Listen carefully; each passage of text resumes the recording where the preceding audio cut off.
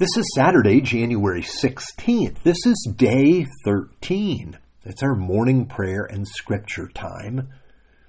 We begin today by reviewing our habits.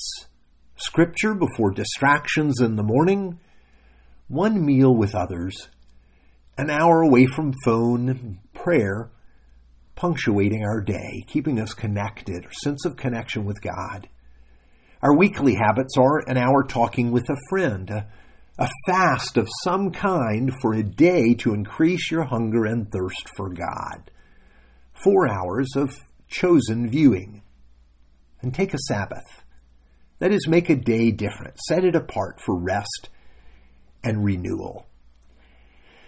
Now today we push a little more deeply down on how we can benefit from our relationships. Our text comes from Galatians chapter 2, verse 11 to 13.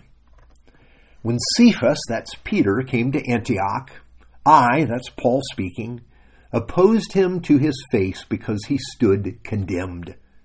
For before certain men came from James, he used to eat with the Gentiles.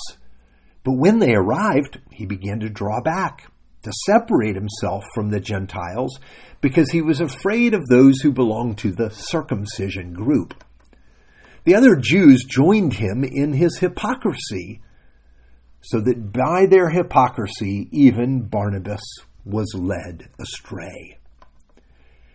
Now here's Paul explaining an incident that took place in the church in Antioch. This church became the first strong Christian fellowship that arose outside of Jerusalem, and Paul spent his first days as a believer among the people there. So you can imagine this church was dear to him. So when the Apostle Peter showed up visiting from Jerusalem, well, he must have been thrilled. But then the most shocking thing took place. Peter began to pull away from the Gentile believers who were a part of the fellowship. You see, there were some Jewish believers in the church, believers in Jesus in the church in Antioch. Paul calls them the circumcision group, that leveraged Peter and forced him, or tried to force him, to avoid fellowship with the Gentiles. Now, Paul couldn't believe that this was happening. This was the Apostle Peter. He had been with Jesus. He knew the gospel as well as anyone. Then Paul did the unthinkable. He dared to challenge Peter to his face. He called him out. Now, when we read this, we can't imagine how daring this must have been. You see, in comparison, Paul was practically a nobody in the church at the time. How could he do this? Well, here we are learning about the responsibilities of spiritual friendship, being brothers and sisters in Christ. You know, that makes us our brothers' keepers and our sisters' keepers too. And that means that we protect each other. We protect the gospel. That's what Paul is doing here. He knew Peter's actions would be devastating to the believers. It would cause great harm to the greater church of Jesus.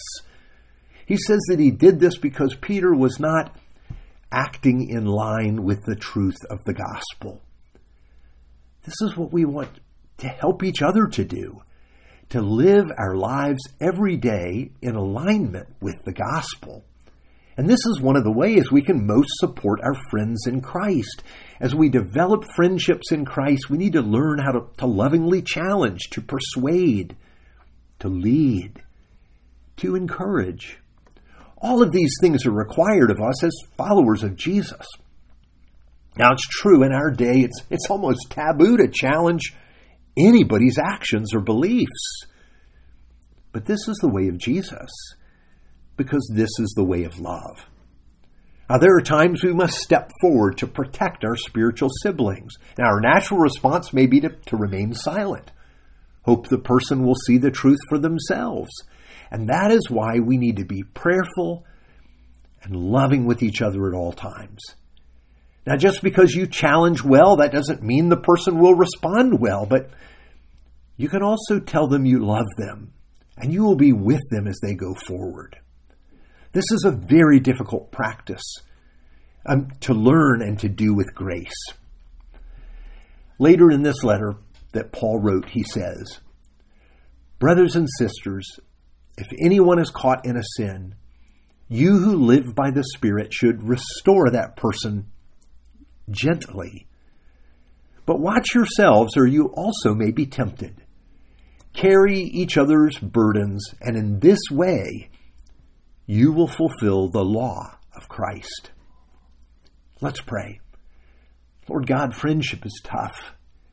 I can have a tendency to avoid conflict at all costs.